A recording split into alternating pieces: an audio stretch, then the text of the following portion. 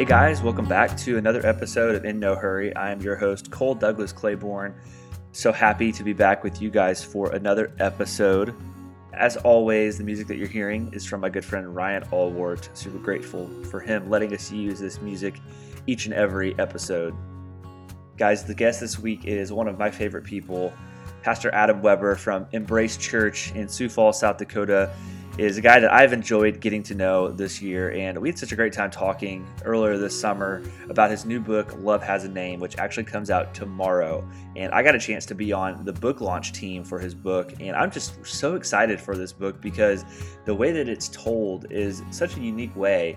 And he's going to talk more about that in the conversation. But I just think that right now, the topic of loving people, especially as we enter into a potentially contentious election season, is a topic that we need to be speaking more about. And as Christians, we obviously need to be focusing on loving each other each and every day, no matter what the circumstances are. And so I love this book. I love the concept behind it. And I'm so excited for this conversation. We talked earlier in June. So this is a conversation that I've been waiting about 2 months to be able to share with you guys. And his book, like I said, comes out tomorrow. And so make sure that you guys get a copy of that. We'll have plenty of information about that in this episode. But thank you guys so much for joining. I hope you guys enjoy hearing from Pastor Adam Weber. Well, Pastor Adam Weber, it's so great to have you on this show. I hope everything's going well for you. Thanks for joining the show. Yeah, Cole, huge blessing. Excited to connect with you. Honored to be on the podcast today. Things are crazy, obviously, with life in general, but things are really, really good.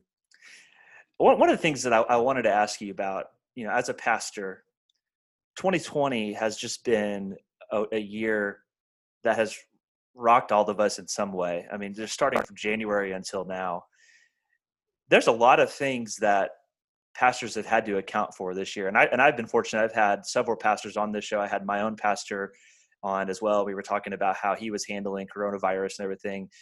Just from your perspective as a pastor, what has it been like to shepherd your congregation during this year, and especially during the coronavirus, and then obviously now during a lot of these race issues that we've been dealing with in our country? Yeah, no, it's kind of been the range of emotions.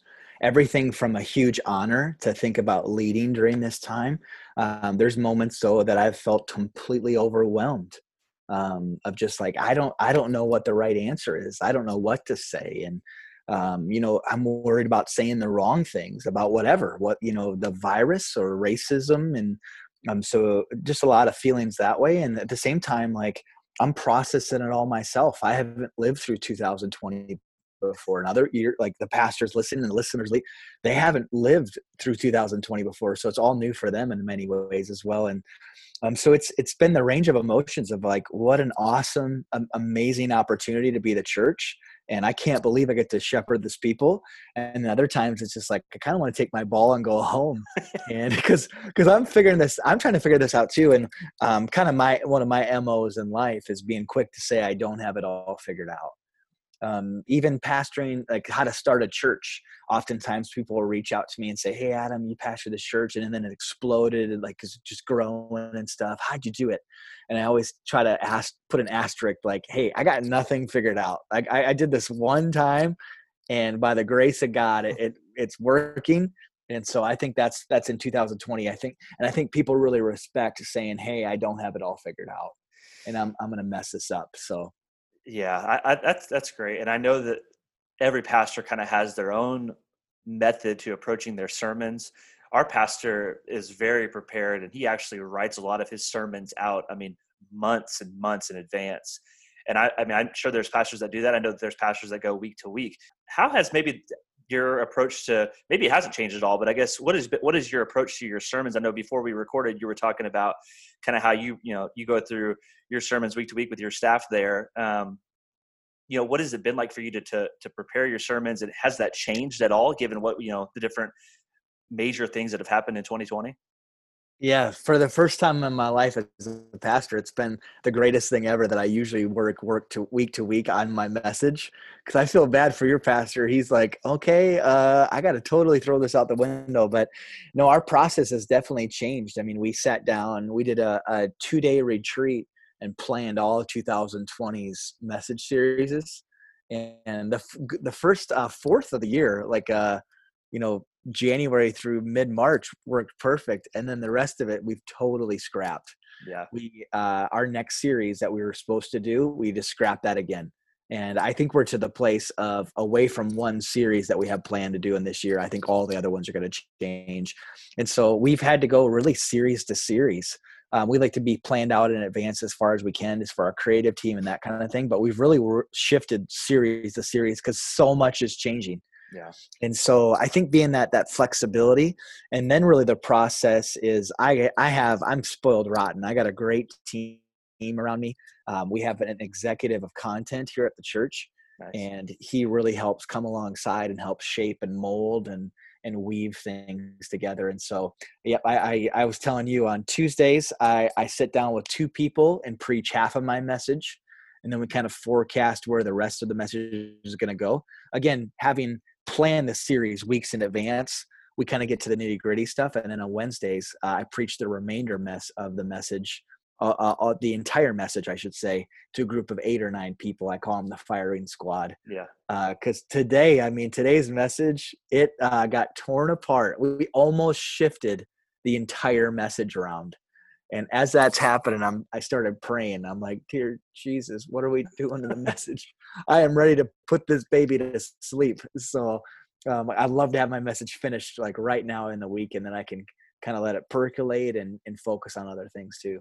How much confidence does that give you, though, going into the weekend whenever you're prepared to preach to a large number of people and this has been vetted and critiqued? I mean, I know just I was a journalist for a number of years, and you have multiple editors working on your story. When it gets published, it's going to be, at least as well put together as it could be. I mean, that's got to give you confidence to know that you got people that are really picking your brain. That's the best word that I think I've heard to describe it, confidence. For a couple different reasons. Some Sundays you get to Sunday and you're just in a funk. Like you don't feel the love of Jesus down in your heart. You don't feel any Holy Spirit. And so it's like, gosh, I just don't feel like this message is going to hit.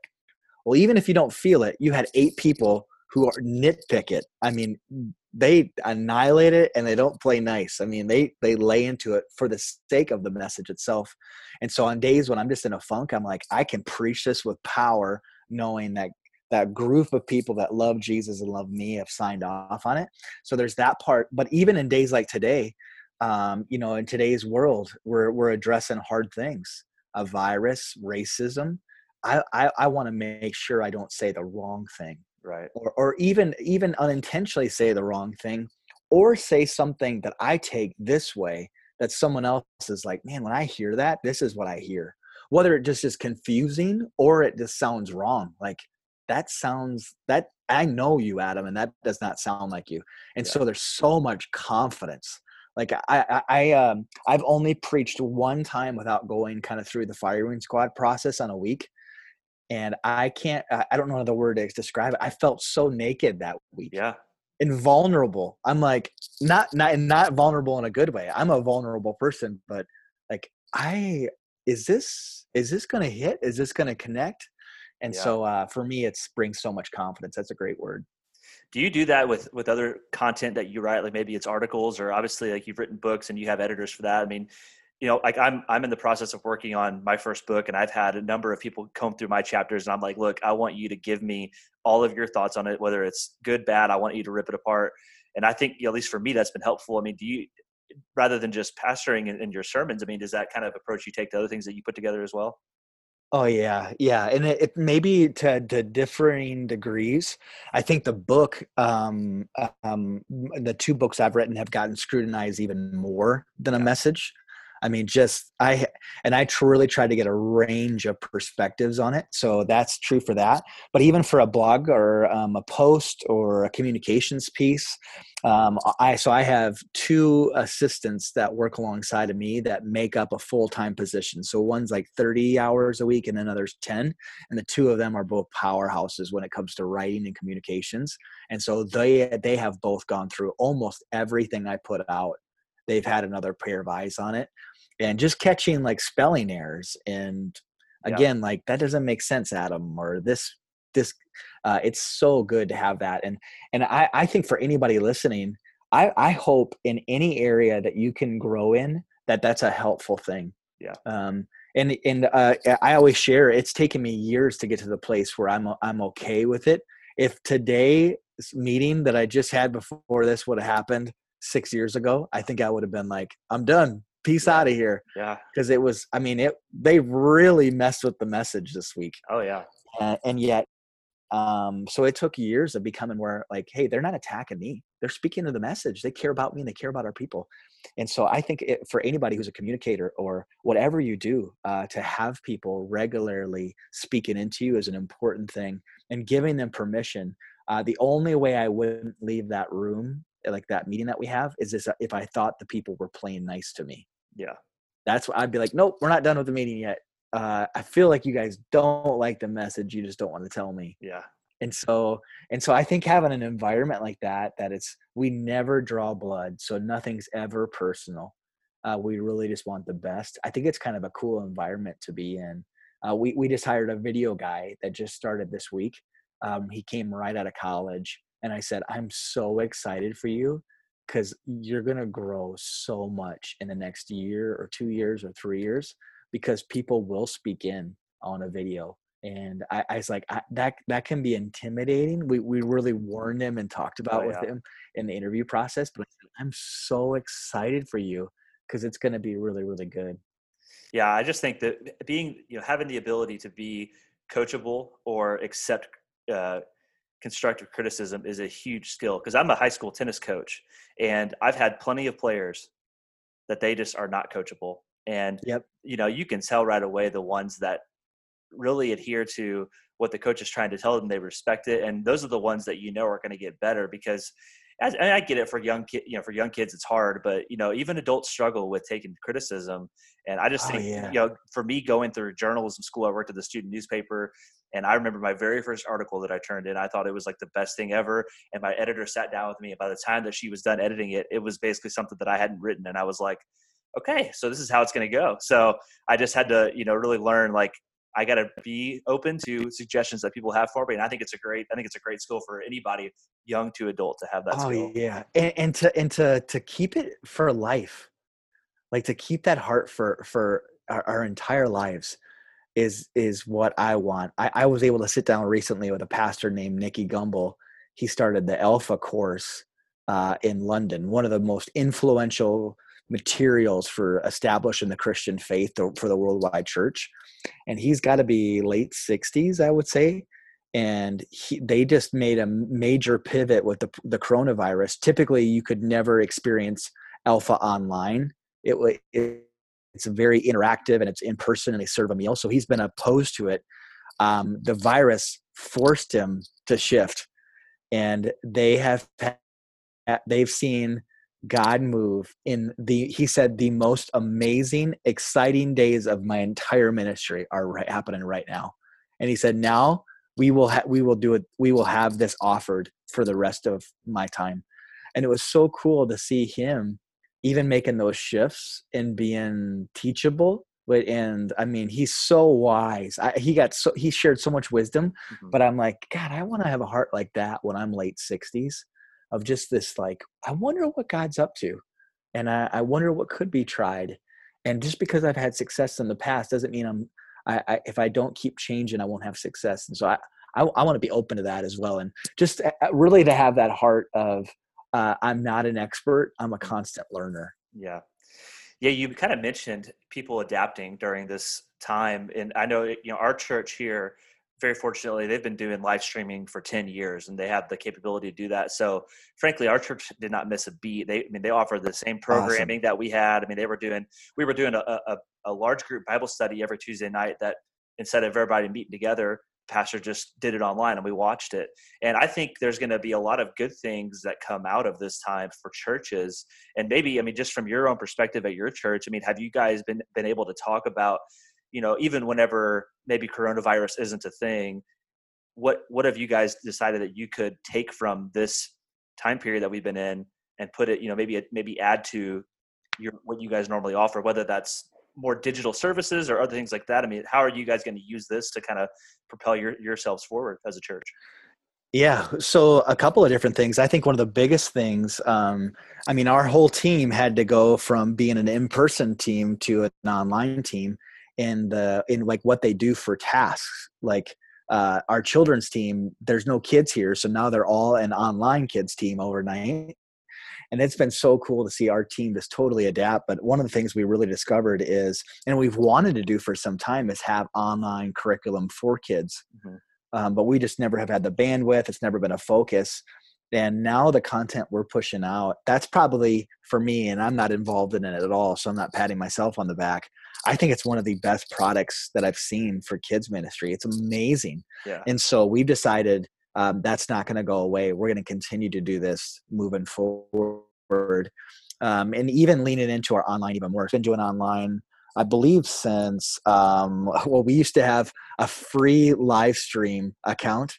And I always joke, we had a non-paid account, so we had ads.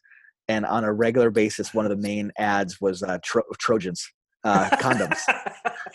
So someone was like, can we get rid of these like commercials, because I'm watching with my family and all of a sudden Trojan Man comes on, and we're like, yeah, about that, would you be interested in giving like to help cover the cost so we can get rid of Trojan Man?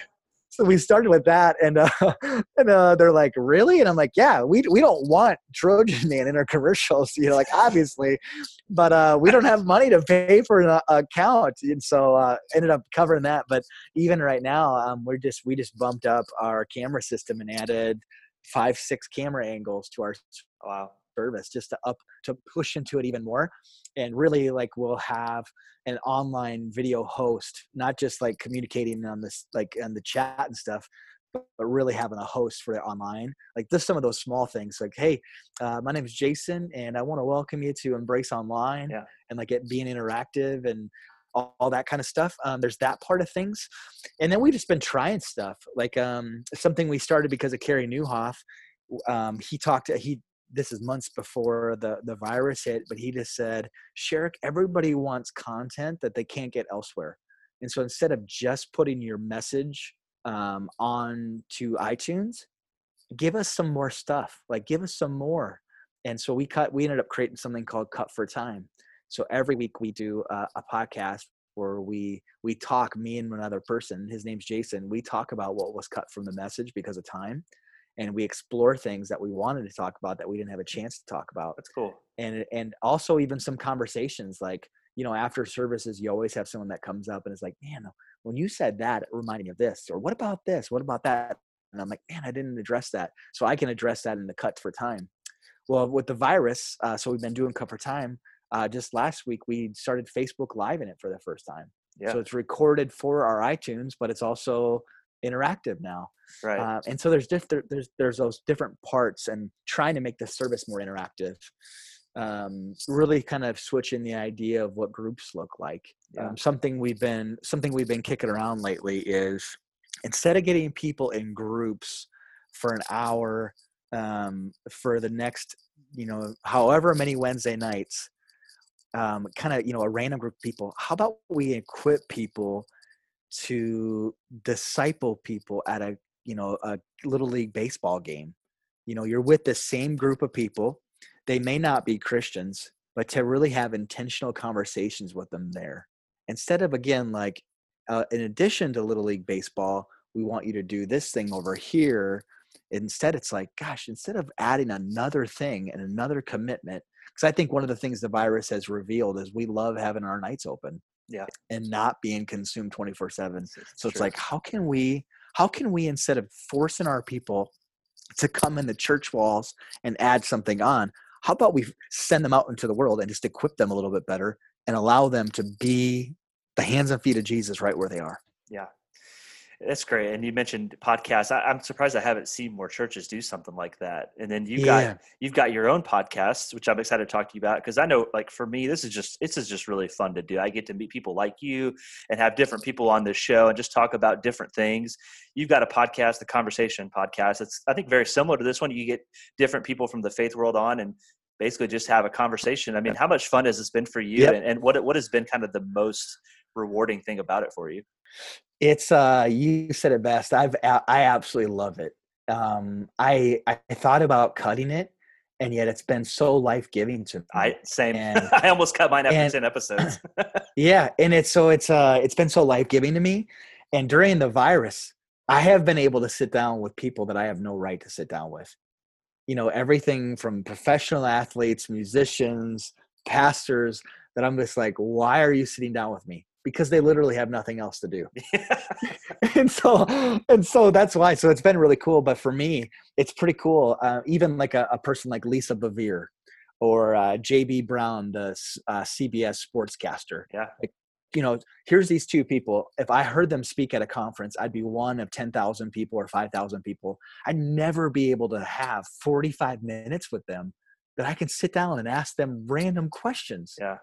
Like I met Lisa Bevere's dog, and I met JB's wife.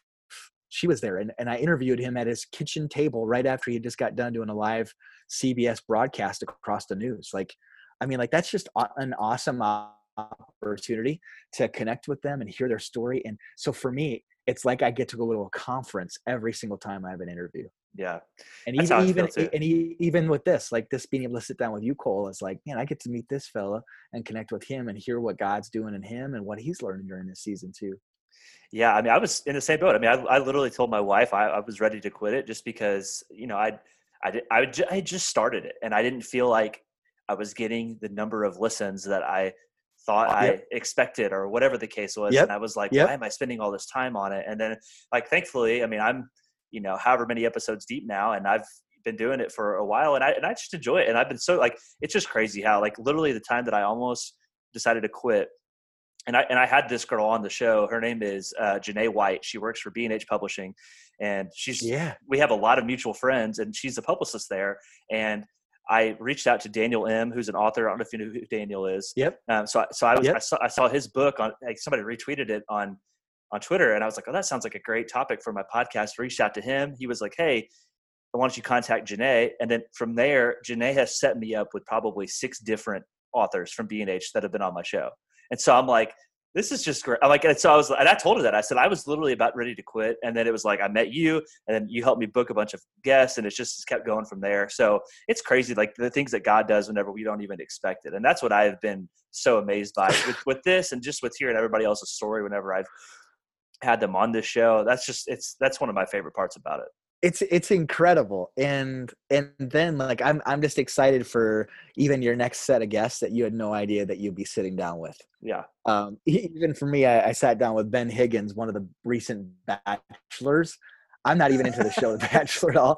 And so it was funny, before the interview, he's like, how did we get connected? And I was like, I actually have no idea.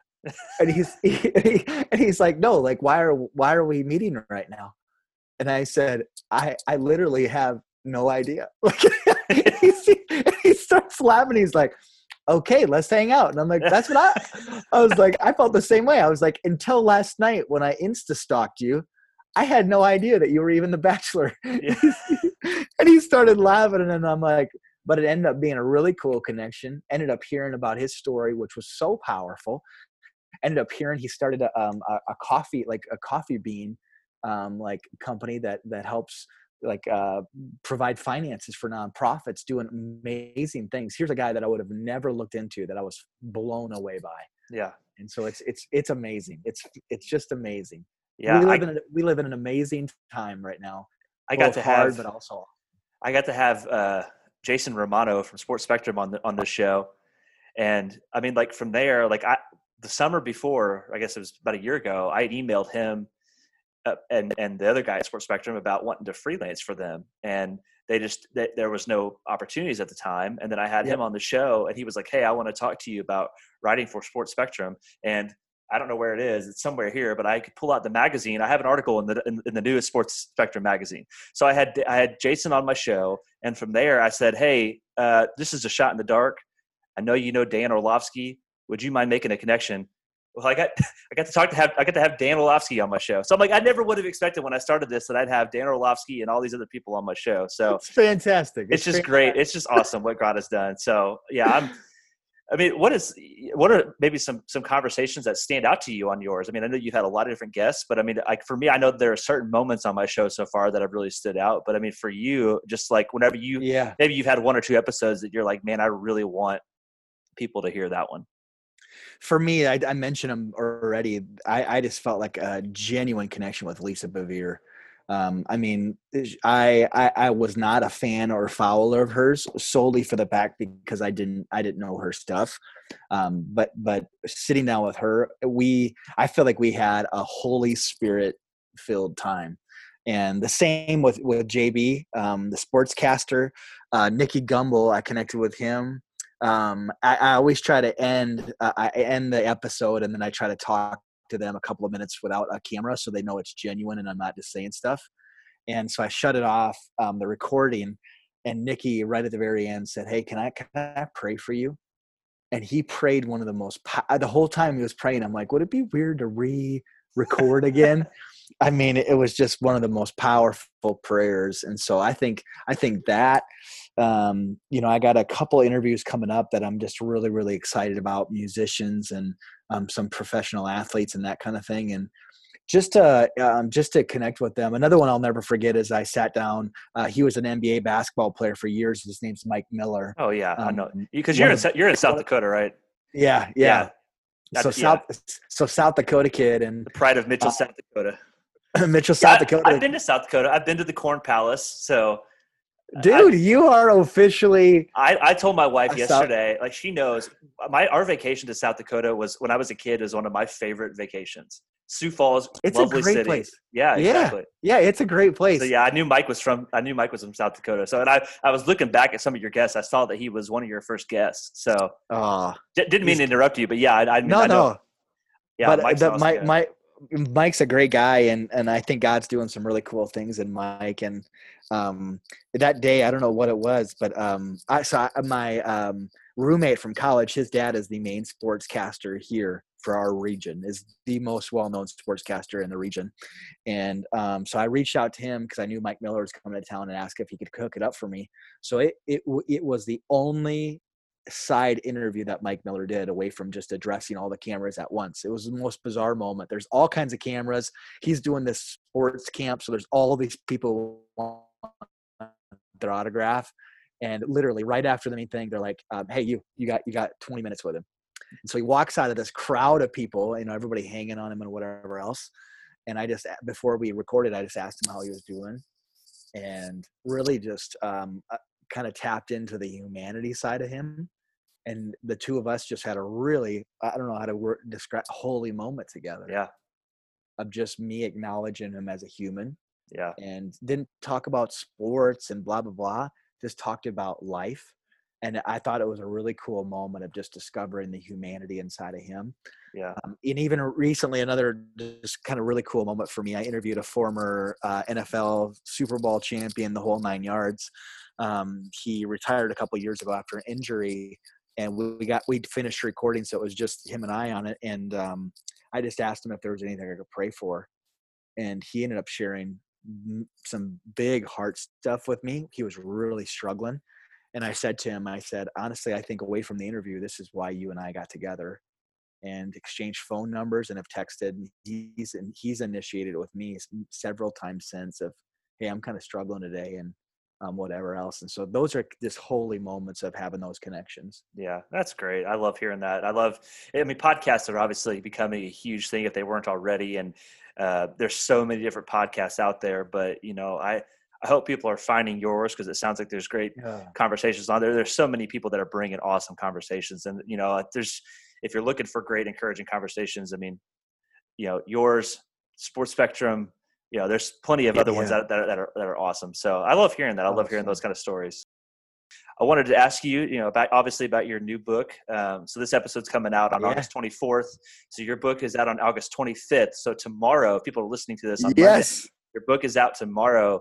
This is your second book. But walk me through, I mean, how did you get the idea for this? And what are you hoping people take away from this book? Yeah. So the book's called Love Has a Name. And it's, I wrote this book during a time where I had never struggled to love people more. I went through just a hard leadership season. And usually showing kindness and love and kind of joy are kind of my strong suits. Well, I wrote this during a time when that was not the case. And I think I really, it's kind of been cool just to see the timeliness of it. We are so divided right now. We constantly look for what we disagree on rather than what our common ground is. And so love is one of those things. It's a word that we shout from the rooftops. I mean, if you are a human in 2020, the banner of love is something you need to carry. And yet I would argue it's never been more absent from our lives and our words and our attitudes and our assumptions about people. And so it's like, gosh, we quick to shout it, and yet we don't have much of it. And then Jesus is like, oh, and by the way, loving God and loving others is the most important thing. It's like, well, that's a predicament. Like, oh my gosh, like, and so it's like we shout love, but we're quick to trash the person online who thinks differently than us. We shout love and we sing about it, and yet we, judge the stranger who looks strange. We shake our fist at other drivers. And so it just seems so absent. And so it's like, what does it learn to truly love? And again, I wrote it in a time where I was like, Jesus, I don't know how to love right now. I don't want to love. I'm jaded. I'm cynical. And so really the heart of the book is just like, what does it look like to love the difficult and the different people in our lives? Yeah. And so really looking not at me. If you hear anything about me, I hope the one thing you'd hear is that guy doesn't have anything figured out. But I'm attempting to follow the one who does. Yeah. And so each chapter is a person's name. And it's the name of someone who has either loved me or I've tried to love them. Okay. Combined with someone similar that Jesus loved. So every chapter, like chapter 2 is Jake. Jake was my best friend in elementary school. Chapter 3 is Joy. Joy is a lady who, after my parents failed business, they filed for bankruptcy. And this lady named Joy, she's a single lady in her 60s, never been married, never had kids, who ended up helping my parents to buy a home. Chapter 4 is Antonio. It's a guy who's 21 years old in my church, but has kind of the capacity mentally wise of like a 10-year-old. And so I first met Antonio.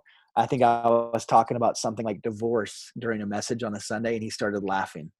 And I was like, why would someone laugh about divorce? And then the next week I mentioned cancer, and he started laughing. And not because he thought it was funny. That's kind of his nervousness, is the laugh. And so I'm like, who in their right mind would laugh about cancer or divorce? And our campus pastor is like, hey, let me introduce you to Antonio. And when I first met Antonio, as I was walking up to him, he started shaking. He's like, yeah. And I'm like, oh my gosh, who's he excited for? And he was excited to see me. And I'm like, Antonio, is that your name? And he'd be like, yes. I mean, like, it was like, dude, man, my wife doesn't get that excited to see me, And then I'm like, are you a part of Embrace the church here? Yes. And from that day on, his chapter is all about extravagant love. And I talk about the woman who took her jar of perfume and put it all over Jesus. And, other people were telling her, like, you're wasting it, blah, blah, blah. And she's an embarrassment, all this kind of stuff.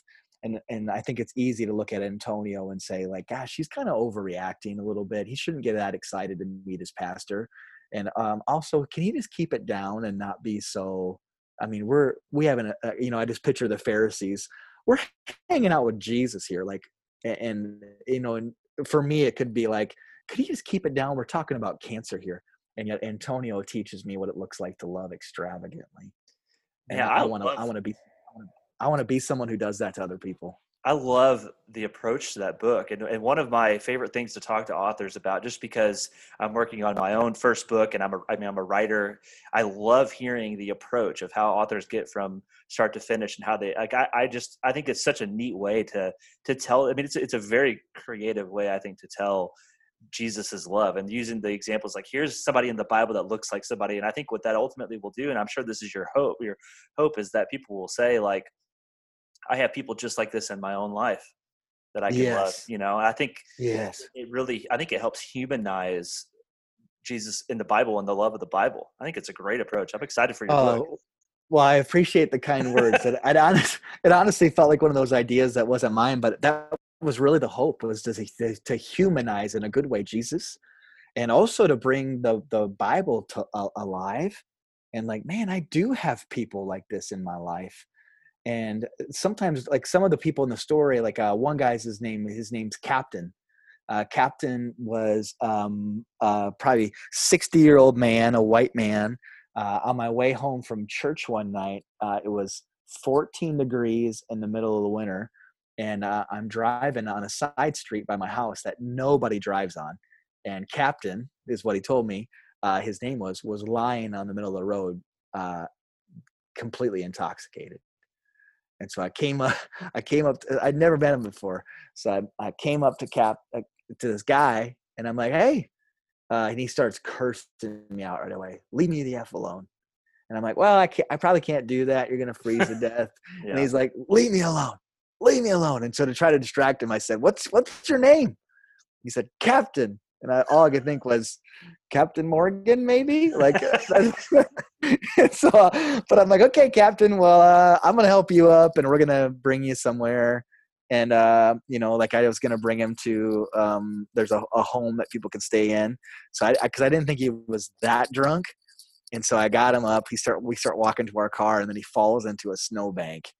And now I'm like, I know I got to help him now. Like, the guy is literally going to die right here if I don't help him. He starts cursing me out again. And so the person I talk about, I combine him. Jesus once met a man named Legion. And when Jesus came, when he got to shore, actually Legion ran up and said, "Stay away from me. Stay away from me." And it was so much like what Captain that night. And Jesus didn't stay away from him. And so I didn't stay away from him either, even though he wanted me to. And so it's just so cool to see. And you said it perfect. We all have people in our lives. Like Jake, I can say this openly, is not a Christian. We've kept in contact for years. He's not a Christian. It's so cool. Even through someone who doesn't know Jesus, they can show us aspects of who Jesus is and how Jesus loves. So that's my hope. Yeah, that's awesome. I love that. How many different chapters, like how many different people and stories do you have in this book? There is 23 people in one school.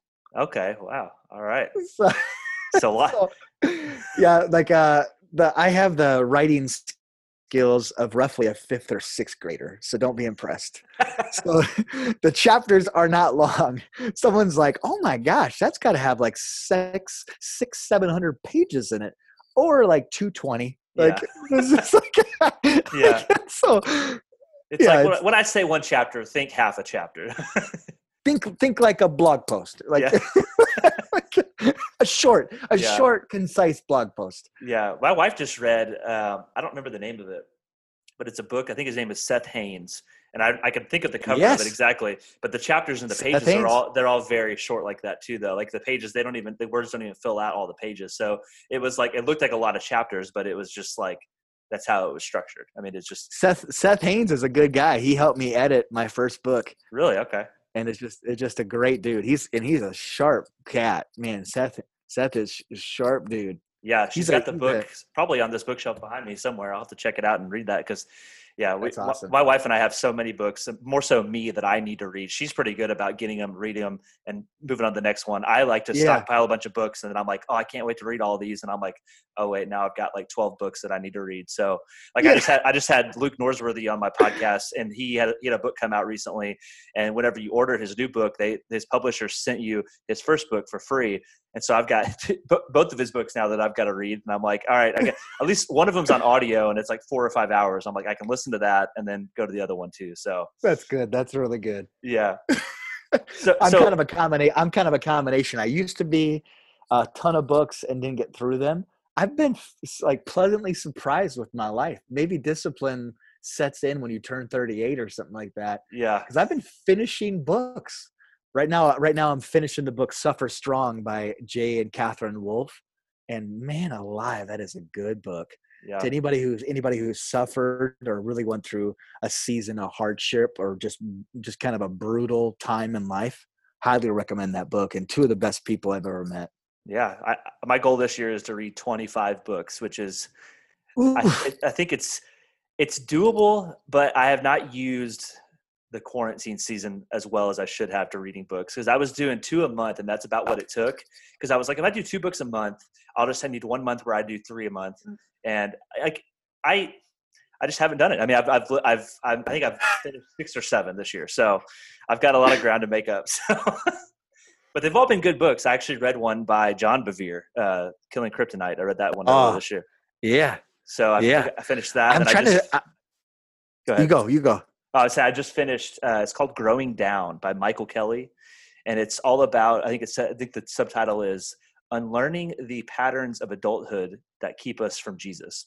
So it's all about kind of Wow. like it's like a really creative look at the idea of having faith like a child. So That's amazing. that's That's the latest one I incredible. just finished. Yeah. I'm trying to think of how to help you get back on track. If you need to read that many books, Well, I need to we're get gonna the need audio something. books out. Yeah. The audiobooks are good because I can listen Audiobook. to those while I'm on the road or something. I was like, we shouldn't even think about something like this, but maybe it'll take something more severe than the virus to help you reach your goal this year. Well, part of it is that I was doing my own podcast and I'm writing my own book. So I'm like, I've got to get a little bit of, give myself a little bit of grace here. And like, you know what, like, I don't need to I don't need to conquer everything during quarantine, but yeah, I should be able to read 2 books a month. That should be as an English teacher, I should be able to sit down and read 2 books a month, but here we are. My thing has been exercise. I've started exercising again for the first time since my senior year of college. Okay. That's kind of been the main thing that I've added in my routine, Yeah. and it's been actually really really cool just to have that more in a rhythm and in a healthy place. So that's been my big life change Yeah. from the coronavirus. Yeah. Well, that kind of plays into. I always like to ask my guests one question here at the end of the episodes. You know, the show is called In No Hurry, and so the idea is kind of just to create space in our lives to slow down and kind of recalibrate and refocus. Obviously, the quarantine season kind of did that for us, where we weren't as busy, we didn't have things distracting us as much as we That's used right. to. But for you personally, maybe pre COVID-19 and maybe even during or after COVID-19, what do you do just to kind of whenever your life feels like it's going too fast, what do you do to kind of slow down and recalibrate and refocus everything? That's a great question. So I'm a person, just to confess, I am wired so tight. And the staff jokes around here, if Adam has an hour of extra time, watch out, because who knows what he's going to dream up. And so I'm, just to say it, I'm not great at resting and I'm not good at slowing down. And it's really taken kind of that hard season I mentioned when I wrote the book, really forced me to slow down. And so I feel like I have just some healthy rhythms that I've added, not even necessarily because of the virus, but because of just life. And exercise is definitely one of them. I force myself to sit on my front porch on a regular basis. Like every day I'm on my front porch at some point, and just to sit there for 30 minutes and listen to the birds and watch my kids. And the other night, Friday night, I've just really tried to see the beauty in things. Just really intentionally searching for beauty in things. A friend of mine, he's a writer too, named Tim Willard. I would argue one of the greatest writers, like true writers. I'm not a writer. Again, I have the 5th, 6th grade writing. Tim Willard can write. One of his focus really in life, whether he's said this or not, is finding God's beauty everywhere. And so even this other night, I laid out in my grass with my daughter, and we looked at, we're on our backs looking up at the trees, and just we saw a different viewpoint of the trees. And I'm just like, man, baby, I asked my daughter, how many leaves do you think are on that tree? Mm-hmm. And just seeing the design and everything, it just there's something about being connected with nature that helps us still our souls down. Christopher Hitchen, the atheist, his brother is a believer. I can't remember where I saw it, but he talked about one time when we're in the city for so long and we can't see the stars, it disconnects us from God. And I think the stars might be something different for each of us when we can't see that greater. I mean, the stars just give you that immediate perspective of, I'm so small. Mm-hmm. I was on a cruise last summer, and just being out in the middle of the ocean, again, it's just like, I'm so tiny. And this boat, it's just like a hair like literally like the size of a hair in a puddle, not even smaller than that. And so I think just those moments to remember that you're not God is so important. So I sitting on my front porch, laying in my grass, even random things like yesterday, I'm going to do it later again today. Parked by one of the busiest roads in Sioux Falls, and my sign just simply said "Need prayer?" ? And I sat on my lawn chair that my parents had when I was a little kid. It's one of those fold out ones. I Yeah. love that. I'm gonna be so sad when it completely dies one day. But I set my chair up. A buddy owns a business right on Minnesota Avenue, so I text him. I'm like, "Would you care if I was a nut in your parking lot?" And he's like, "Totally fine. Do whatever you need to do." So I'm out there, and even just that, I'm just slowing down and got to pray for a nurse, got to pray for a couple officers, a dad. Like it was just those types of rhythms still my soul. And again, I'm not naturally good at it. And the other ways that I don't slow me think a lot down of us is, are. I don't think a lot of us are yeah, very good at it. we're not. Well, in this, I think that's what the virus like revealed to us. Yeah. I mean, don't want to slow down? I don't care. You're stuck in your house. It's like, what? Yep. But even for me, walks are something that just really stills my soul. Yeah. And so just walking and not listening to anything, just walking, I think is such a helpful thing. That's a great question. Yeah, What about you? I play tennis. That's my main thing, but I haven't been able to play because they took the nets down at the courts during quarantine. Thankfully, they're back open, but that's like my main recreation. But my wife and I have been going on walks just about every single day. And that's been really nice because she's a mental health therapist, and I'm thankfully I can work from home, and she's been able to do a lot of her therapy sessions from home. And so we've just been able to spend a lot more time together, and that's been great. really nice. So, I used to really like, not that I didn't like walks. It just was, I would find them kind of boring because I felt like, we'd walk around the same neighborhood, but we go to different places around town and walk. And it's just nice to get out, and it's just a really good chance for she and I to talk. And, we never really take our phones. And so we're just kind of with each other. And, we always kind of just appreciate the different architecture of the houses around our town and that kind of thing. So that's been right now, I think for this year, that's probably been the main thing that I've done is just like, I'm a huge baseball fan. I'm a huge sports fan. And I never thought that I could get through a season of no March Madness, no baseball, like nothing. And I've been completely fine. Nothing. I mean, like if baseball comes back or, like when sports come back, like I'll gladly watch it, but I'm also fine. Like, it's not like I'm a big St. Louis Cardinals fan. And like, I normally would, like, if I had nothing else to do that night, I would just come home. I'd sit on my couch and I'd watch baseball. Well, can't do that. And I don't really care. Like, I'm fine to just hang out. And my wife and I have been watching a lot of different TV shows on Netflix. We've just been like spending time together talking. Probably time that I should have been spent reading my books, but but other than that, no, I mean, like, we've just been going on walks and just kind of been spending a lot of time together, and it's just been really, really nice. That's fantastic. I'm envious of the whole tennis playing thing. Yeah. I played racquetball in college, just like for fun and stuff. I feel like tennis is the greatest old man sport ever. And so I need to pick it up. Baseball has always been my first love. I loved playing it. I've always loved following it. I still love watching baseball more than any other sport. But when you're 5'7" and not very strong, it's kind of hard to play a high level at baseball. And thankfully, tennis was just something that came naturally to me, and I was good enough to play at a high level. And so that was made it a lot more fun to be able to compete. So I picked it up, probably whenever I was 12, and have played. There's been a couple years where I've taken off, but since I started coaching in my mid-20s and started playing, I didn't really play much in college because I was so focused on school and I was working at the student paper, so I didn't play very much in college. But when I got out of college, I started playing back again, and it's been nice because I've been able to, like, we moved to Bowling Green, Kentucky back in October, and we just don't know a lot of people here, and thankfully I've been able to get plugged in with a good group of people around the community that play tennis. So. That's great. Not to mention one of the greatest looking bald men of all time, Andre Agassi. After he had a big old mullet, though. So.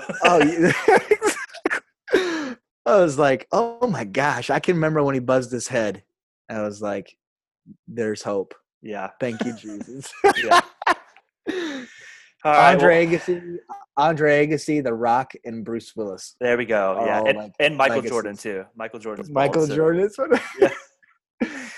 Well, Adam, this was awesome. Thanks for joining the show, man. I can't wait to read your book. I hope everybody picks it up and reads it and, really takes to heart the messages that are part of these stories in the book. I'm really excited for it. I'm really excited for you to, I know it's always exciting for authors whenever their book comes out. And I pray that it's well received, and I know it will be, but I pray that people hear the messages that you're hoping them to hear as they read that book. Cool. I really appreciate the kind words and just the chance to connect with you. And I said it before we started recording. Thanks for the work that you do. And it's just awesome to think about the people who are impacted and encouraged and challenged by the words that you're sharing through the podcast. Well, as you can tell, Adam is just genuinely a really, really awesome guy. And if you don't already, I would suggest following him on social media. He's at Adam Weber on Twitter and Instagram.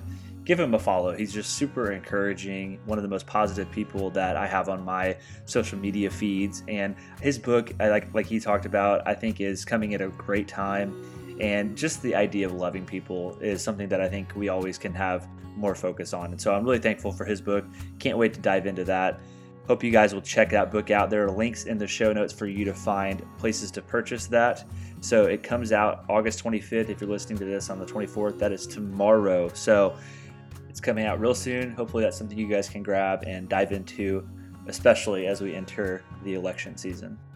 Hey, if you guys need me at all, you know where to find me. I'm Cole Claiborne on basically every single social media platform except Facebook. I'm Cole Douglas Claiborne on there. So make sure you go like my page on Facebook. And I would love for you guys to subscribe to my newsletter that comes out every single Monday. And this week, actually, we had a guest post from Adam. So hopefully going to try to change it up sometimes and have different people posting in there with some of their encouraging words. And we're going to continue doing some more giveaways. We gave away a Starbucks card last week. So we're going to continue doing some more giveaways. So if you're into free stuff and hopefully some encouraging words in your mailbox every Monday, subscribe to my newsletter. There's a link in the show notes for that as well. But I'm just super grateful you guys are tuning in. Thank you for listening to this episode with Pastor Adam Weber. I hope it was uplifting. I hope it was encouraging. And I hope you guys have a great week. I hope you find some time to relax and not be in a hurry. And we will see you next week.